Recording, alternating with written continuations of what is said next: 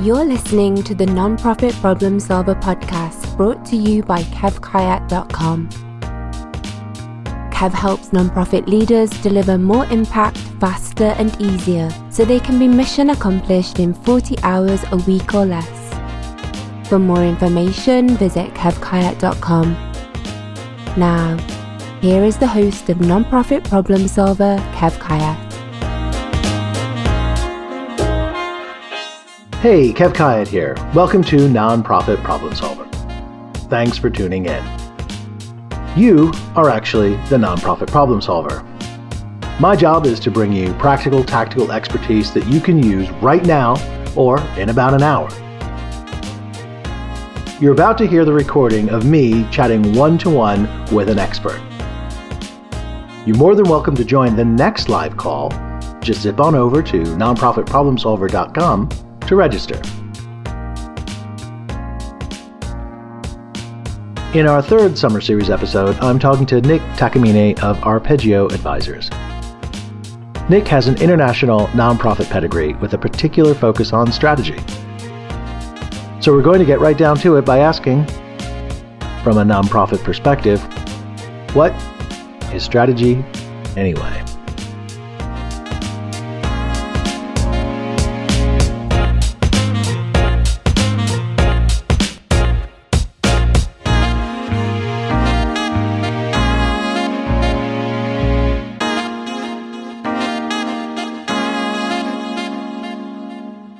Okay, welcome everyone. It is a 1 o'clock on Wednesday, which means it's time for Nonprofit Problem Solver. I'm the host, Kev Kayat, and I am really thrilled today to welcome my guest, Nick Takamine.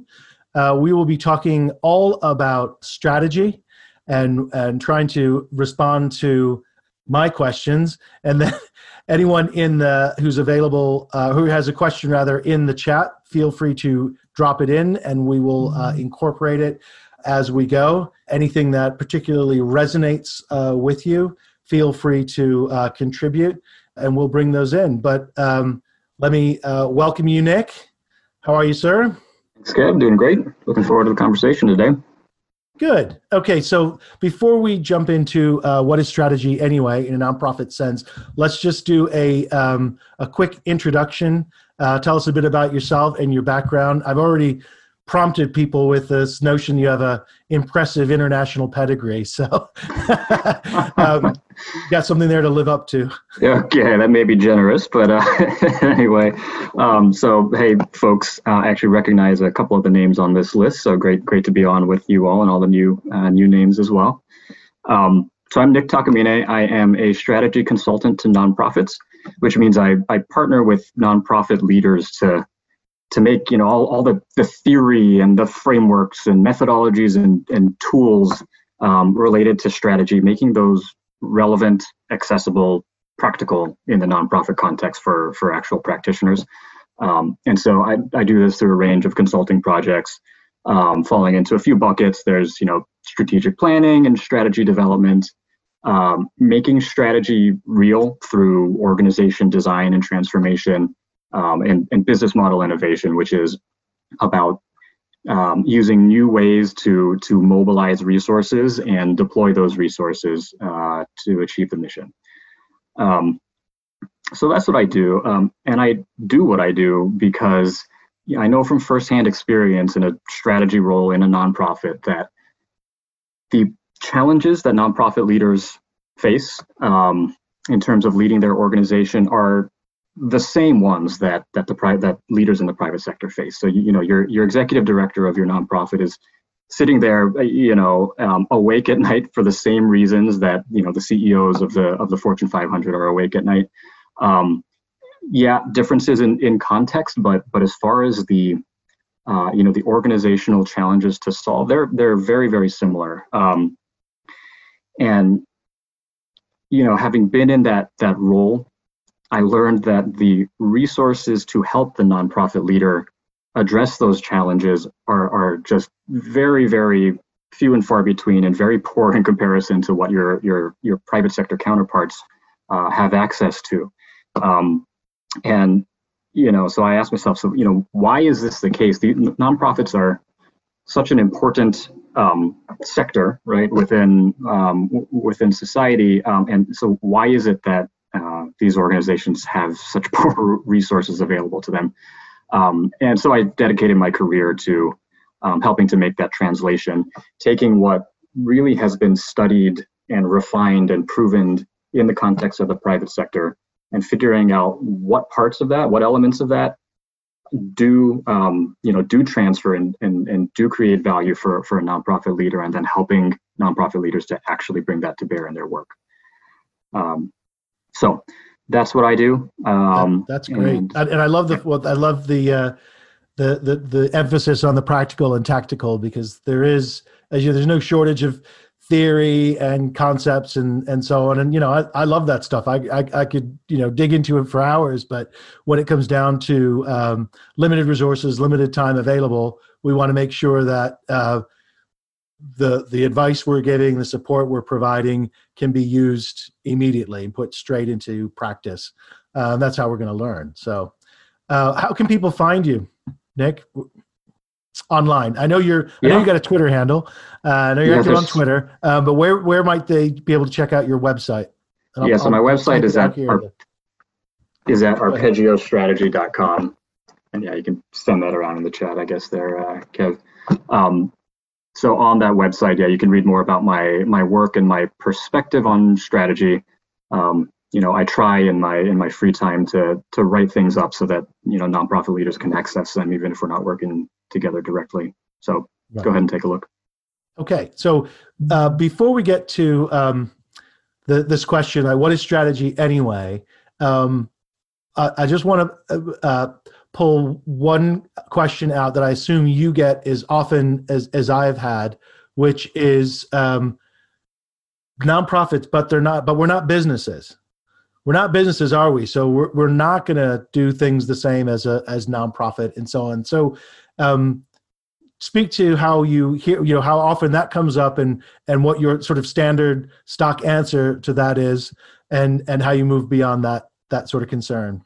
Yeah, it's a very valid question. I think a lot of that comes from the history of this sector. So starting out like 50s, 60s, right, was when you had a sector that really the roots of this sector was organizations that were very community based. It was very much about expression. At that time, very close to the beneficiaries. And that was a different time. Since then, the sector has evolved to become much more professionalized and to operate in a much more market-oriented environment. And so, yes, there is a spectrum, and some of these principles from the private sector are more relevant for organizations kind of at this end of the spectrum than those still on the other end of the spectrum. But most organizations today, I would submit, find themselves operating in some form of market, meaning there are other organizations doing similar things, and donors and funders need to decide where to allocate resources. And when you have a situation like that, strategy, which really is about what value am I, as my organization, bringing to the world, and how is that different from the value that other organizations are bringing to the world? That's when strategy, becomes important. And profit aside, right? It doesn't matter if you can distribute profits, but how you mobilize resources and deploy those resources, that's what it's all about, and that's obviously very relevant for nonprofits. So I just want to just clarify that, restate it in slightly different terms, because people will have heard me say before, nonprofit is a tax status, it's not a business model, and so you're not owned, and you can't distribute profits, you can't take money out of the organization, but what you're really saying is that whether you're a for-profit or a nonprofit, the fundamental question really is, what value do you bring, and why should people put money your way, whether it's a donor or a grant maker or a customer who's buying things from you. So there's really not a whole lot of difference. It's more about the specificity, the specific value you bring. That's exactly right. Yep. Right. Okay. Great. Okay, so I'm glad we solved that, and what we're going to talk about for the rest of the time. Just kidding. So let's go to what is strategy anyway. You started to define it in terms of this notion of value. Let's unpack it a little bit. When you say what is strategy anyway, what do you mean? Yeah, so the term strategy is used in a lot of different contexts. Strategic plan, strategic objectives, what's your digital strategy, what's your fundraising strategy, right? So the strategy we're talking about today on this call anyway is organizational strategy. It's the why are we here question. And it really comes down to making a choice about what role you're playing in that big wide world out there, and how you're creating value that no other organization can. Traditionally, the mission statement and the vision statement have been the ways that nonprofits have tried to clarify for themselves and for their constituents, funders, donors, and others, the answer to those questions. But the problem is mission statements, vision statements are too general to really guide practical management decisions.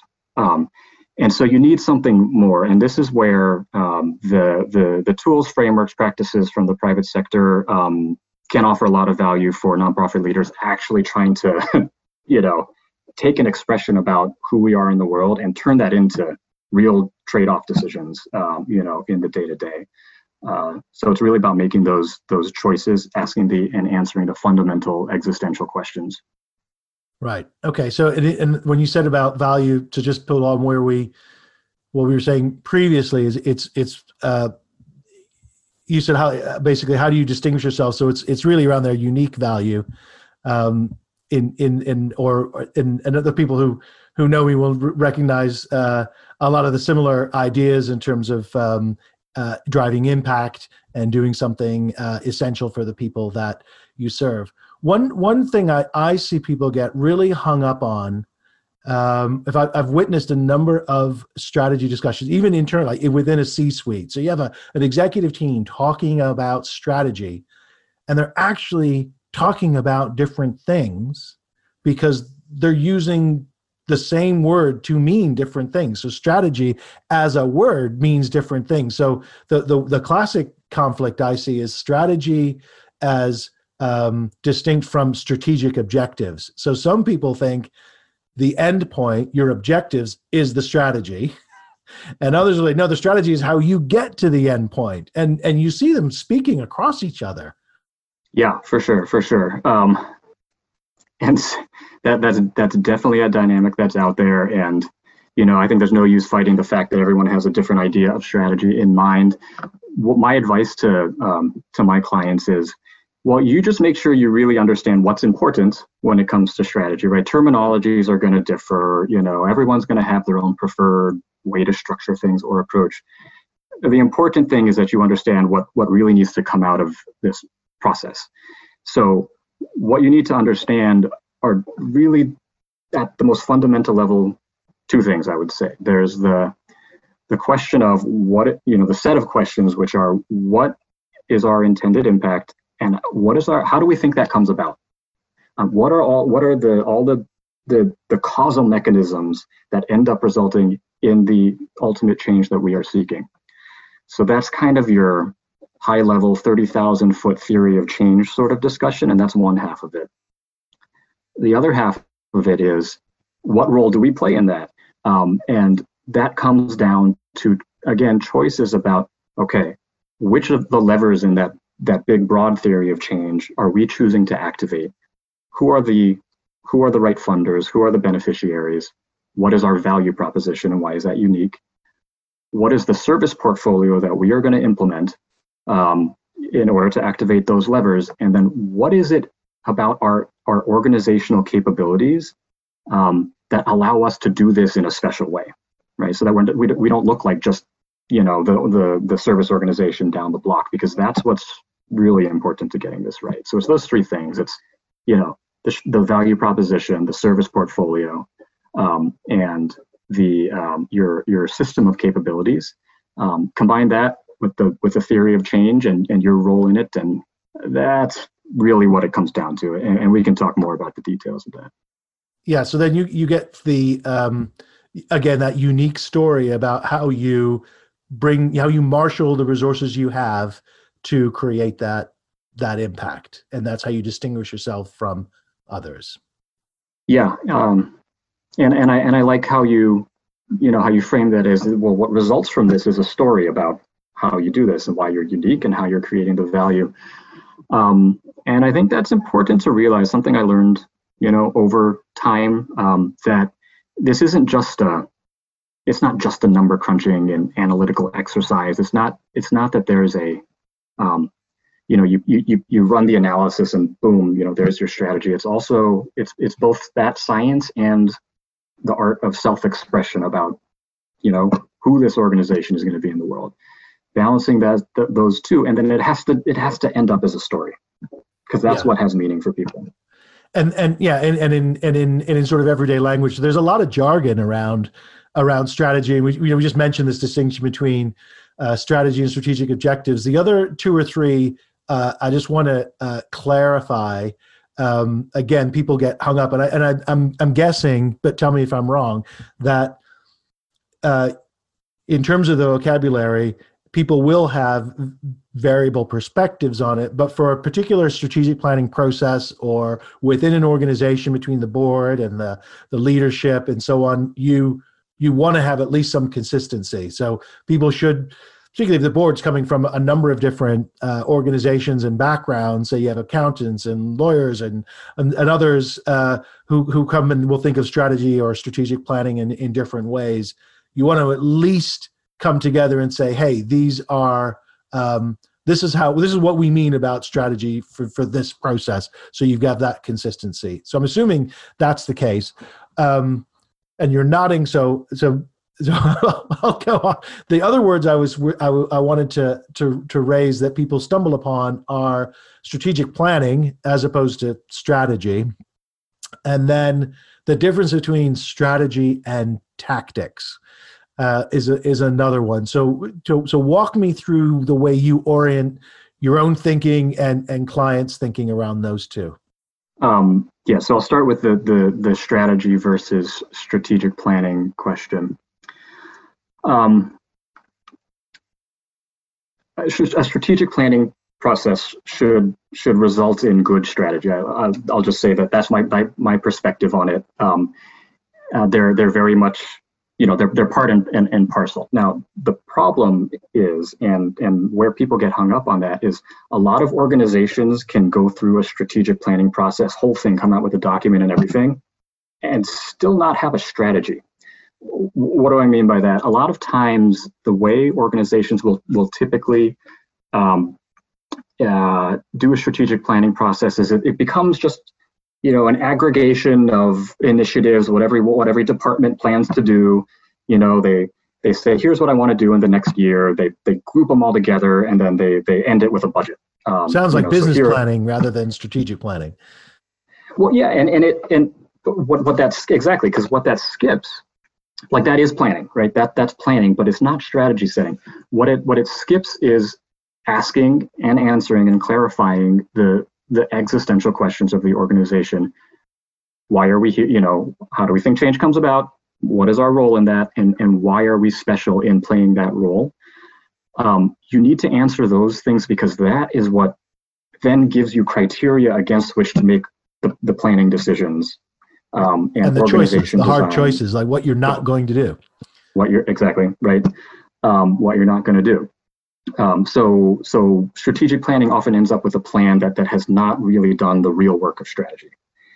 Okay, so I think that's where some of the rub comes in there. And I guess you could say, strategy versus tactics. I guess you could put it this way.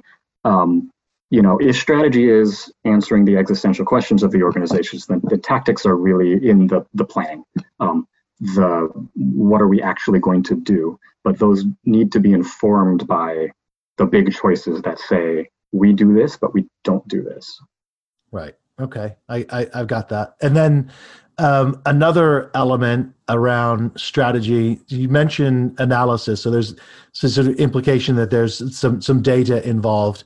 And if you're answering some of these existential questions, I guess one of the starting points is what have we done thus far? Where are we? What does our performance look like? And should it be better? Should it be different in some particular type of way? And at the other end, of course, you have your unique story and your unique value proposition and the impact that you're trying to make as an intention, but you still may not pull it off or do so consistently well. So strategy and performance, again, are sort of, in some senses, two sides of the same coin, but they have this sort of dynamic relationship. Yeah, for sure. And I think, when to do a process like this really well. So let me back up for a second. So, you see a lot of strategic plans that end up putting out, a bunch of bold goals, which is, great. This is what we need nonprofits to aspire to do. But they kind of stop at the goal level, and maybe there's some activity description, but it's putting those activities together. You wouldn't exactly say this is this tells me how I can get there. For organizations that, are ready for kind of next level strategic planning, and ready to put the resources behind this, the way that I advise kind of approaching the definition of those goals is to have a hypothesis informed by some maybe initial research and analysis and your own organization's collective leadership intuition and judgment, and say, I think this is the right goal that we should go for and how we should go about it. Make that hypothesis and then ask yourself, what would I have to believe to be true for this to be the right answer for our organization? There are going to be a set of questions there, or a set of hypotheses, sub-hypotheses there that would really have to be true in order for us to say, like, yeah, actually, I think this is the right answer. Things like desirability, right? Is this something that our constituents even want? Is this something that our funders are interested in funding? Questions like viability. Do we think the economics of this can work? Just do some back of the envelope, and feasibility. Is this something we can pull off? So that hypothesis-driven approach is one important way to bring some data in a useful, and efficient way. Right. Yeah. So it's a lot of work, and it's interesting. It's interesting that listening to the questions that you're posing and this notion of this, an existential idea can be frightening and intimidating to nonprofits who, the nature of the beast, and this would apply also to public sector organizations that feel under-resourced. It's like we're running, on fumes here. We're doing really long hours to try and make everything together. And you want us to do what? Stop and ask these difficult questions. This sort of doesn't feel like the best use of our time right now, because we can see right in front of our face what it is that we need to do. Oh, by the way, we're not doing it terribly well either. So we need to work harder still. Like, how do you get that shift? And you mentioned organizations that are ready to take that next level, but often the organizations that need strategy in the way that we're defining it here the most are those who would not necessarily believe that they are in that position to take it to the next level. Yeah, it's true. And, at least from my perspective as a consultant, right, the leadership has to understand what they're asking for and what they want to get to. And it usually comes from, the board, leadership, staff getting to a point where they can see, I have to make this decision, but I don't have the criteria by which to make it. I have no ability to say no to the things that come across my plate. It's the organizations that sort of get to that point of dissatisfaction with the level of clarity that there is today, who are in a place to get value out of this. Yeah, I mean, I've seen organizations, I'm sure you have, that seem to just live there permanently, and it just becomes the culture of the place. But interestingly, now in 2020, I've spoken to a number of leaders just in these last few weeks, now that we know what's thrown us in the spring of 2020 is not yet quite going away, and we still have some runway for our uncertainty, is where strategic planning and strategy fits in.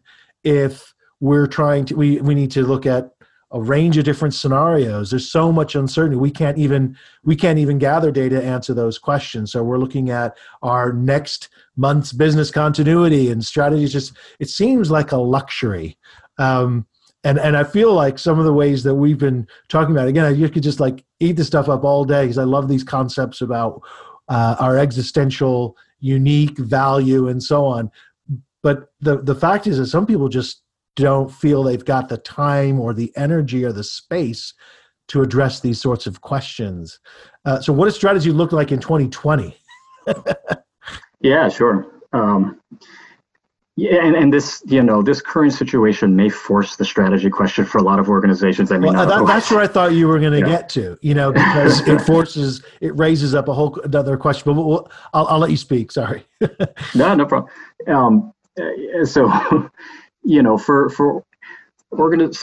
For organizations in this moment, it's also right. The flip side of this coin is business development.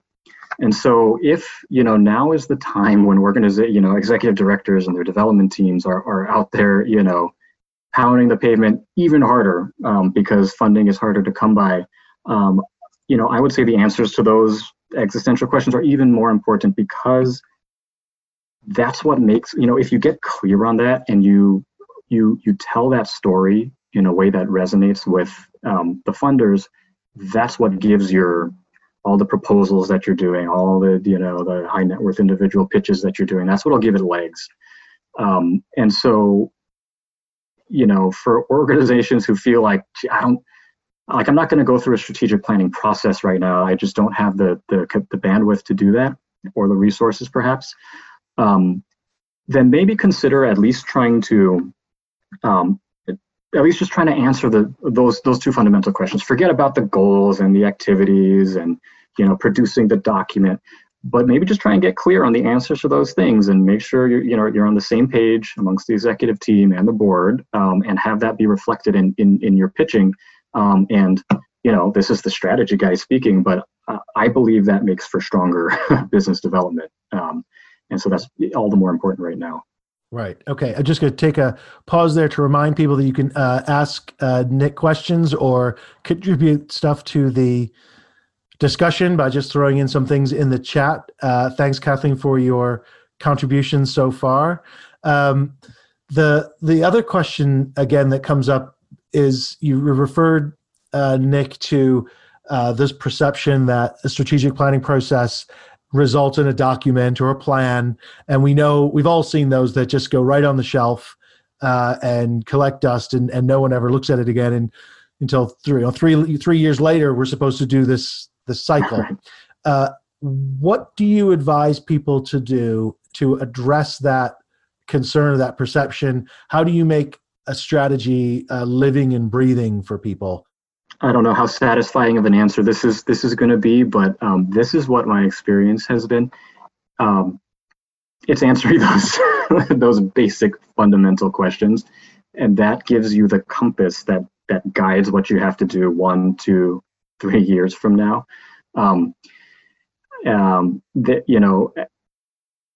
A plan. No plan survives first contact with reality, right? So you make a plan, right? And the next day it's a little bit out of date, and then it becomes more out of date and more out of date. So plans and the planning process are useful, but they can't be everything.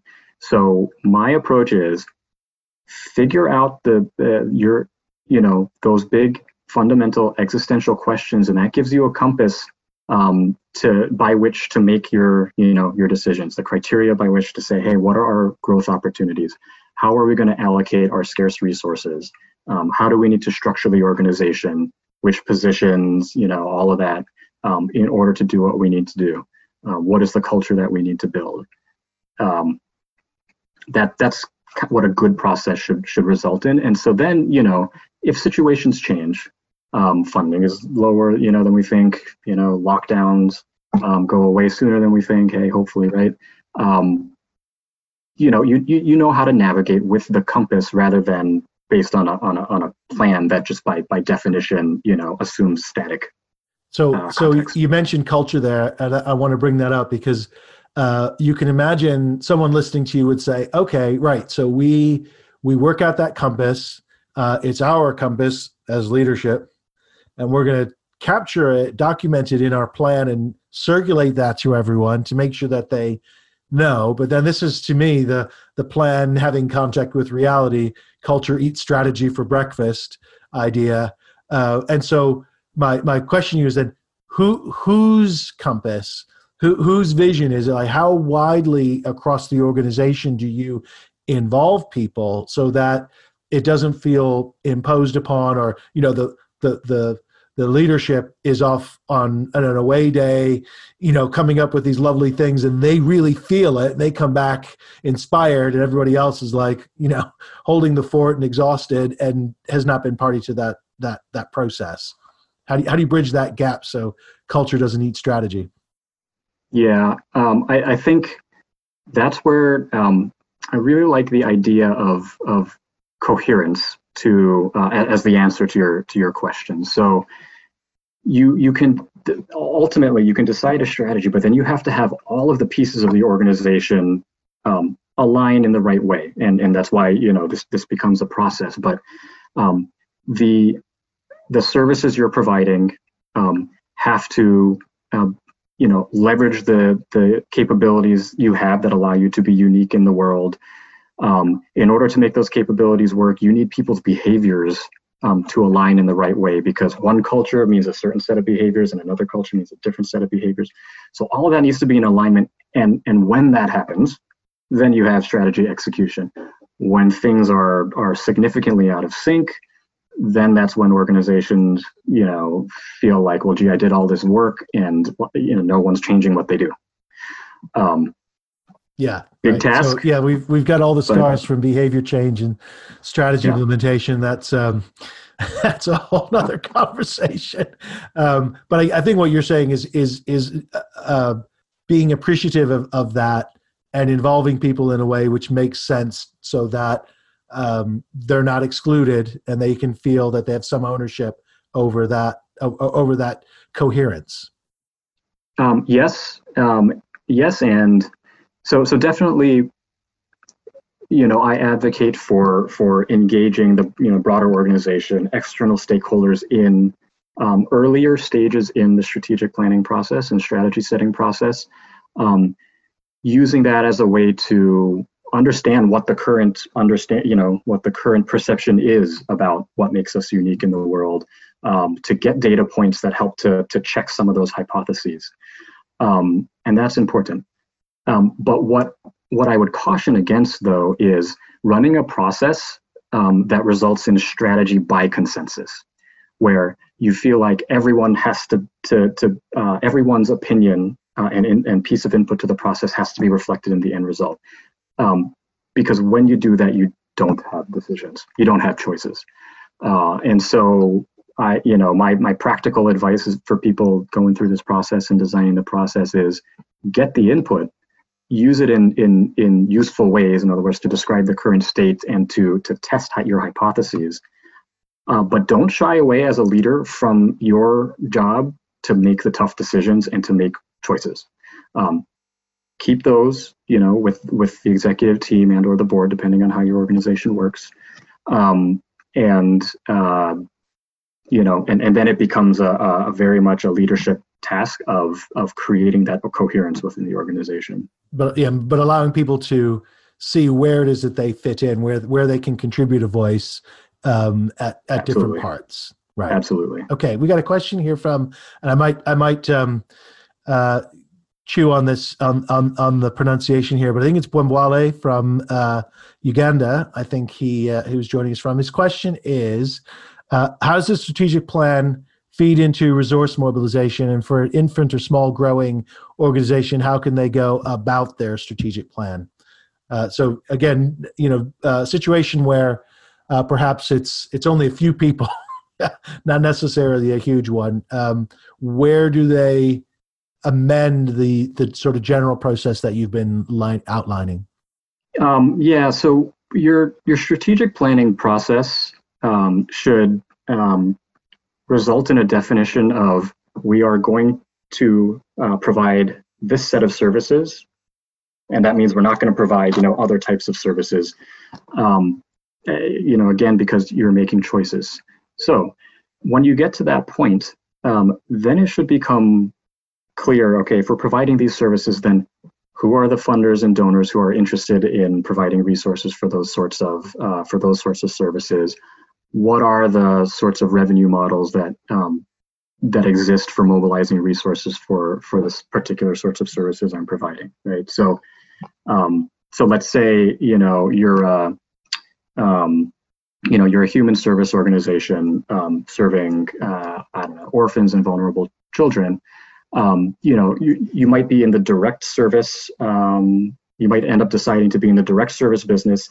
That may have certain implications for your resource mobilization. I need to go for the government money, or I need to go for the large donor money, who is or if we're talking international context, child sponsorship model, right? Those sorts of implications for resource mobilization come from your decisions about what to pursue. So that's why it's important to kind of to choose, right? And then it feeds your resource mobilization strategy.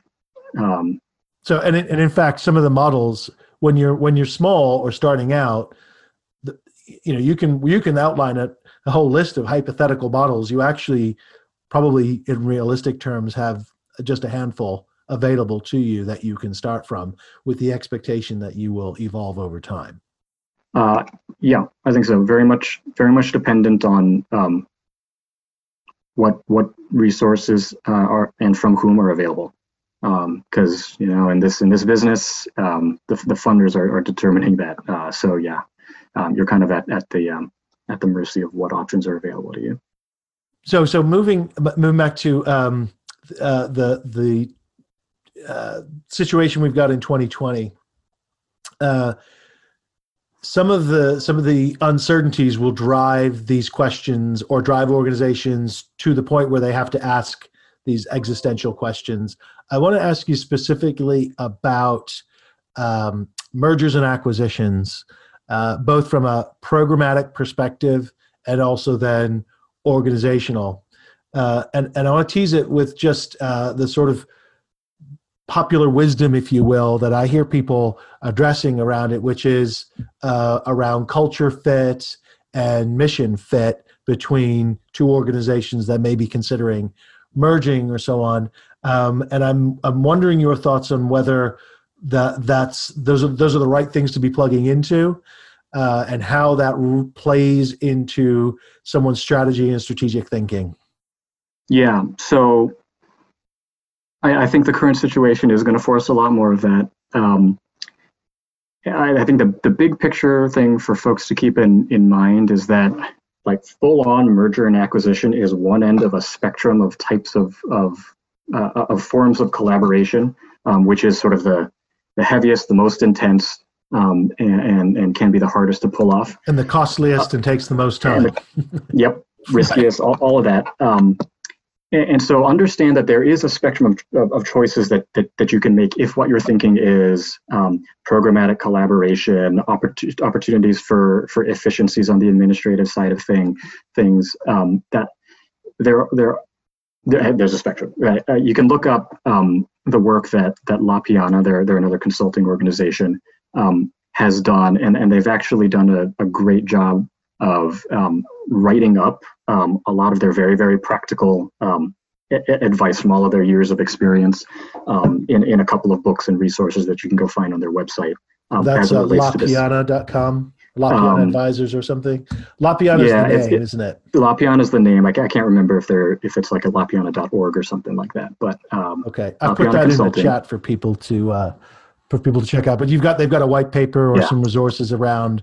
And published books you can get on Amazon. So it's a very full, quite rich in terms of practical resources. Anyway, if M&A, is sort of an active question for you, I recommend go checking that out. But here on the call, mission, culture fit are important. But if you are thinking full-on merger acquisition, then I think it's really, really important to understand business model, which means things like who are the customers, what is the revenue model, what are the values by which the business values by which the organization operates, how are we structured. If you're talking about two organizations with business models that are quite different, if you try to put them together, you're going to ruin a lot of stuff. Because organizations are very, very difficult to change. So if you're thinking, full-on merger acquisition, be very, very conscious of the business model question. And the business model could apply. So I know another possibility is that a nonprofit with one or two programs closes, and its programs are then transferred to another organization. And this is maybe facilitated by a common funder, a foundation, or something of that regard. And I think it's almost impossible in that climate when it's facilitated by a foundation for an executive director or the board to say, I know you want us to house this program, to inherit this program or take it over. But it's really not a fit. It's difficult to turn that sort of situation down. But it's a very real problem that people are going to face, because on the face of it, they'll say, okay, you guys are working in the same sort of sector. These are similar sort of programs. Surely you can just absorb this one into your operations. But it's not as easy as that, is it? Nothing's ever as easy as it seems. There is a spectrum here too, right? There are, if you're talking small organizations, single program, let's say it's a single program organization that, where funder is interested in preserving it, but they just would like to see it combined with another perhaps larger organization. Easier to do in that case, because you're not, there's less in terms of change to the, a big business model. You could in many cases just kind of, slot in program director with the program under them, into a new organization. Definitely challenging in terms of combining cultures and, lots of organizational change, which is very, very, very, very challenging on its own. But in simpler situations, you avoid some of the challenges of like a, larger merger and acquisition situation. So it's still very difficult. Right. Okay. We still have time to take some more questions. I'm just scrolling through the chat here to make sure I haven't missed anything. Right. So at what point do people decide that? Let me look back. If we're in a strategic planning situation now, again, it's going to this question of 2020. I hear a lot of people talk about scenario planning and laying out different scenarios. Can you speak to that a little bit about how you would go about that? Because it's clearly it's a way of managing some of the uncertainty. But I can imagine, an executive director hearing from a board member or the board chair that, okay, we're going to do it. We're going to do the strategic planning differently. We're not going to postpone it, but we're going to do it from a scenario planning perspective. What does that mean? How should people approach that differently, and what should they expect at the other end? I would, in my mind, this would be another way to do the planning component of a strategic planning process. And so it's instead of saying, here's the plan, it's kind of like saying, here's plan A if this set of conditions emerge. Here's plan B if set of conditions B emerges, and so forth. And so in a time like this, that's important to do, so you're prepared. Because a lot of organizations are going to be, facing threats to their ongoing viability. And in doing so, what would that look like? That I think those different scenarios, practically speaking, are mostly going to be defined by funding is level, funding goes down by X amount, funding goes down by X amount further. So just to interject there, yeah. So one way of defining the scenarios is based on funding levels. Exactly. Okay. One way of doing that, the most common one I've seen, or when boards have asked my clients to do that, it has generally been sort of from that, thinking from the financial point of view. Yeah. So what do you do if you're 20% down? What do you do if you're 50% down? Those sorts of things. Yeah, just in the experience that my clients have had so far. I don't know how that will go for other folks. But when you're doing that, right, so it is a bad idea to just say, well, we're going to cut every department's budget by 10% or 20% or 30%. That would be the non-strategic way to approach strategic planning. If you've got a good sense of what your strategy is, then again, you've got the criteria by which to say capabilities X, Y, and Z are the most important ones for us in terms of preserving what we do uniquely in the world. Other ones we could outsource. We could use things like collaborations or mergers and acquisitions to achieve efficiencies. We can sacrifice in this area if we need to. I would really advise to try to bring that strategic clarity into a scenario planning process, so you know where you can make those cuts, and so you don't just say everyone gets 10%. Right. So in other words, like you said, I think earlier, might have been about something else, but I think it was this similar sort of question, which is in times of uncertainty, you need to do the hard strategic work, or the hard strategic work is more important than ever when you have to make the hardest decisions. In other words, the harder the decisions to make, the more important that strategic focus is. Yeah, that's a good way to put it, right? And back to our earlier point, practically for leaders in the situation they're in today, boil it down to those big questions. How do we believe our change comes about? What is our role in that, and why and how do we do that uniquely? Boil it down to that, and focus on that, and that might give you the 80% of the value, for the 20% of the effort.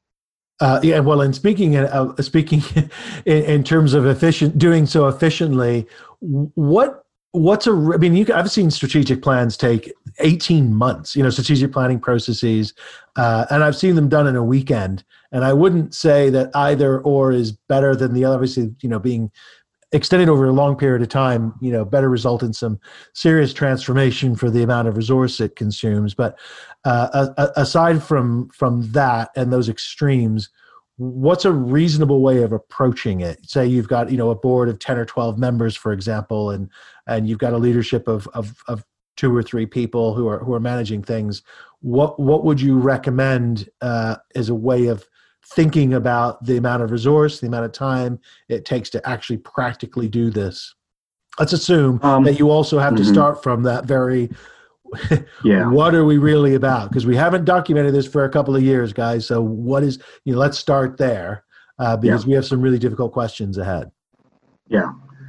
Well, I just designed actually a 9-month strategic planning process. And about half of that, at least half of it, was getting to the point of choosing that strategic identity and doing it in a very concrete way, right? So that the implications are clear. This was an organization that does have the the bandwidth and the resourcing to participate in a months long process.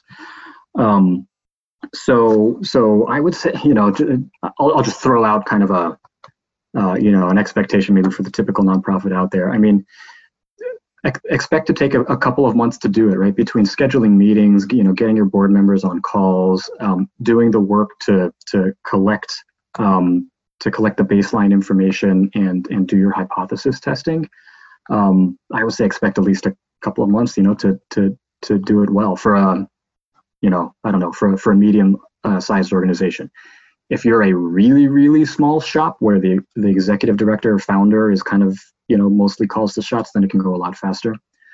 But having said that, would you also advise that the small shop, the single employee, for example, employee director, or maybe the only full-time employee, calling the shots true, but also then needs someone to reflect back with them, and has some scrutiny to the thinking, so it's refreshed. Yep. And so that's what boards should definitely be doing. And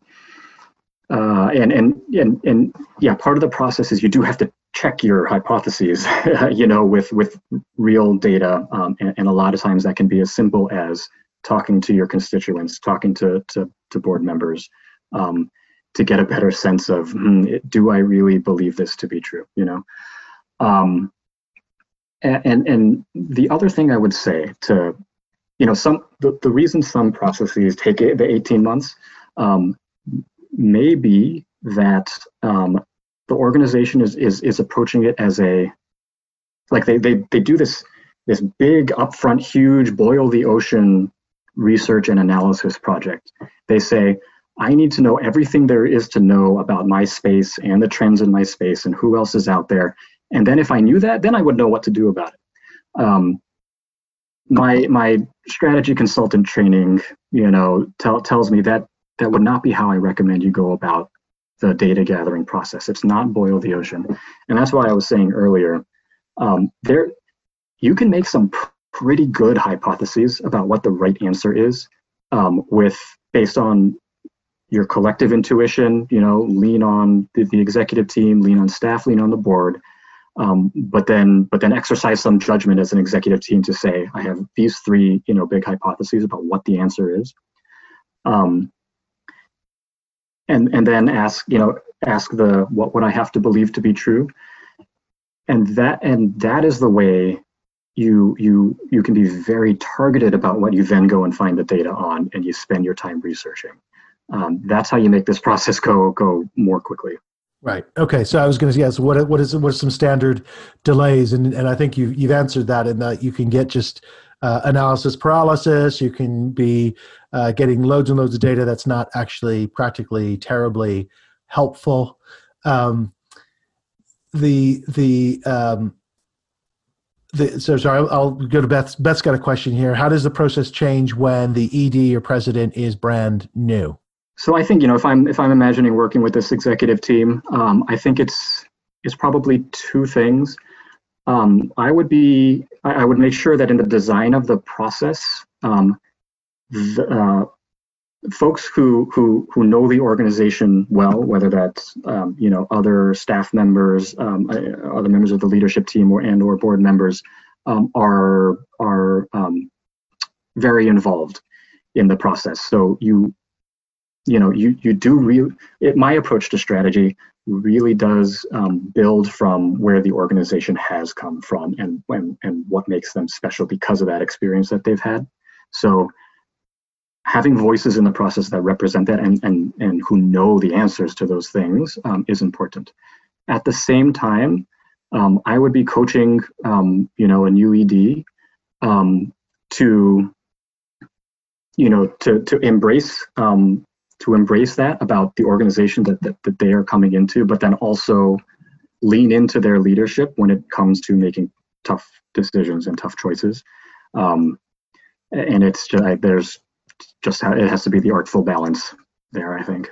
And then obviously, Beth, if you're speaking from experience, then this probably ring true with you is you're cultivating those new relationships at the same time. So, it's an opportunity to develop those relationships, but you've got to make some assumptions that you wouldn't necessarily have to make if you had been in the organization a while and you knew the landscape a bit better. Which points to sort of thing I want to come to the end on here, which is the way we've described it, and we've said, the harder the question, the harder decisions, the more important the strategy questions are, and so on. And I feel like in many ways we've really upped the stakes about how important and vital it is to get this right. But on the other hand, I'd like your reaction to the idea that it's less about getting it right than having something crisp and clear to work from, because you're always going to get something wrong about the future. And so to lower the stakes and not put so much pressure on yourselves, gut feelings are okay. You don't necessarily have to have every last bit of data. So talk through how you manage the stakes and the pressure of getting these things right, particularly, in 2020. Sure. Okay. So two things. First, when I talk about that hypothesis-driven problem-solving process and like answering the what would we have to believe to be true questions, so there's, in a process like this, very rarely will you get to a 100% or even a 95%. Like, we know this is incontrovertibly right. Most of the time, it comes down to a judgment call by the leadership to say, I'm comfortable that the evidence we have gathered points towards this being the right answer, and actually that's kind of my bar. You as a leadership team need to get comfortable with this, and then stand by it, right? So to your question of, do we have to get it exactly right? Well, actually, I think it's kind of there's a threshold, and then stand by it. But here's the thing: also recognize that it's always a work in progress, and you learn as you go. So this is where doing M&E right is important. I'll say one thing about this because I know we're running out of time. There are actually two things you need to be measuring for. There's management control, which is, are we doing the things that we said we would do in our strategic plan and then in our annual plans? Like, are we actually executing, and are people doing what they committed to? The second thing that measurement is used for is strategic learning. So separately from that management control process, you should also be having measurement in meetings that address the question of, well, are we right in our assumptions, and are the activities we are performing resulting in the sorts of changes we then expect to see in our intermediate outcomes or whatever. And if not, then we need to, we can adjust. So is that another way of saying that you have that threshold of we feel we've got the right information that's pointing in this direction, and we believe that that's the answer, that we're going to go with it and we're going to stick with it until such time as the data is telling us something different. And here's the data that we would be looking at. If that happens, we know we guessed wrong and we're going to need to do this plan B. So that's sort of maybe a way that sort of segues into some scenario planning that we see as well. Yeah, and don't, I see so many organizations, where their strategic plans have, measurement and metrics and stuff like that. And it's mostly just, did we do, the things that we laid out in this plan. Stuff, yeah. That's right. That's only half of the picture, and maybe even the less important piece. Right. So put some time and effort to not be afraid to come up with some assumptions that drive and result in that unique strategic positioning for your organization, but then continually test whether that's actually correct. Have some information so that the next time you do this, you're really just updating that information. You're not going blindly for the next 2 or 3 years until you do this again and then you start it all over. So it should be a bit more slow, incremental, evolutionary in some respects, if you're doing almost like strategy all the time. Yep, absolutely.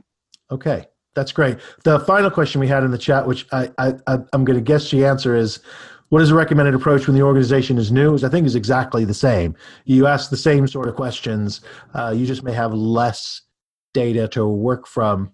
And that, but that actually plays right into what we've been talking about. This is where hypotheses and assumptions and how you test those quickly, and cheaply is all the more important.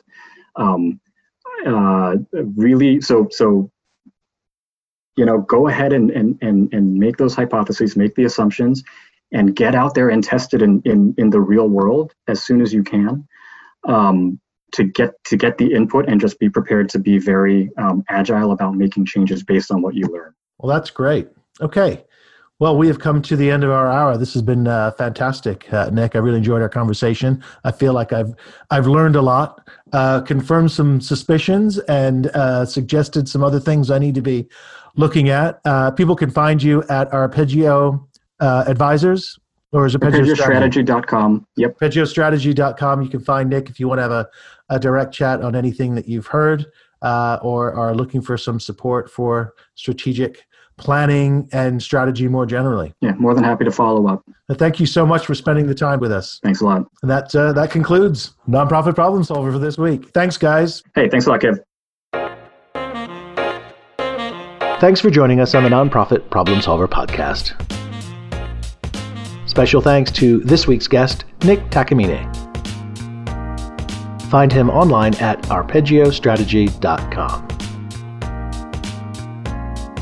This episode was expertly produced by Glenn Munoz at PodPro Audio. You can join future conversations live by visiting nonprofitproblemsolver.com. Connect with Kev on LinkedIn, Twitter, and Facebook. You're also invited to join a private Facebook group, Social Impact Practitioner, where every day we go deep into the practical and tactical work to accelerate your impact. Because good causes deserve better results.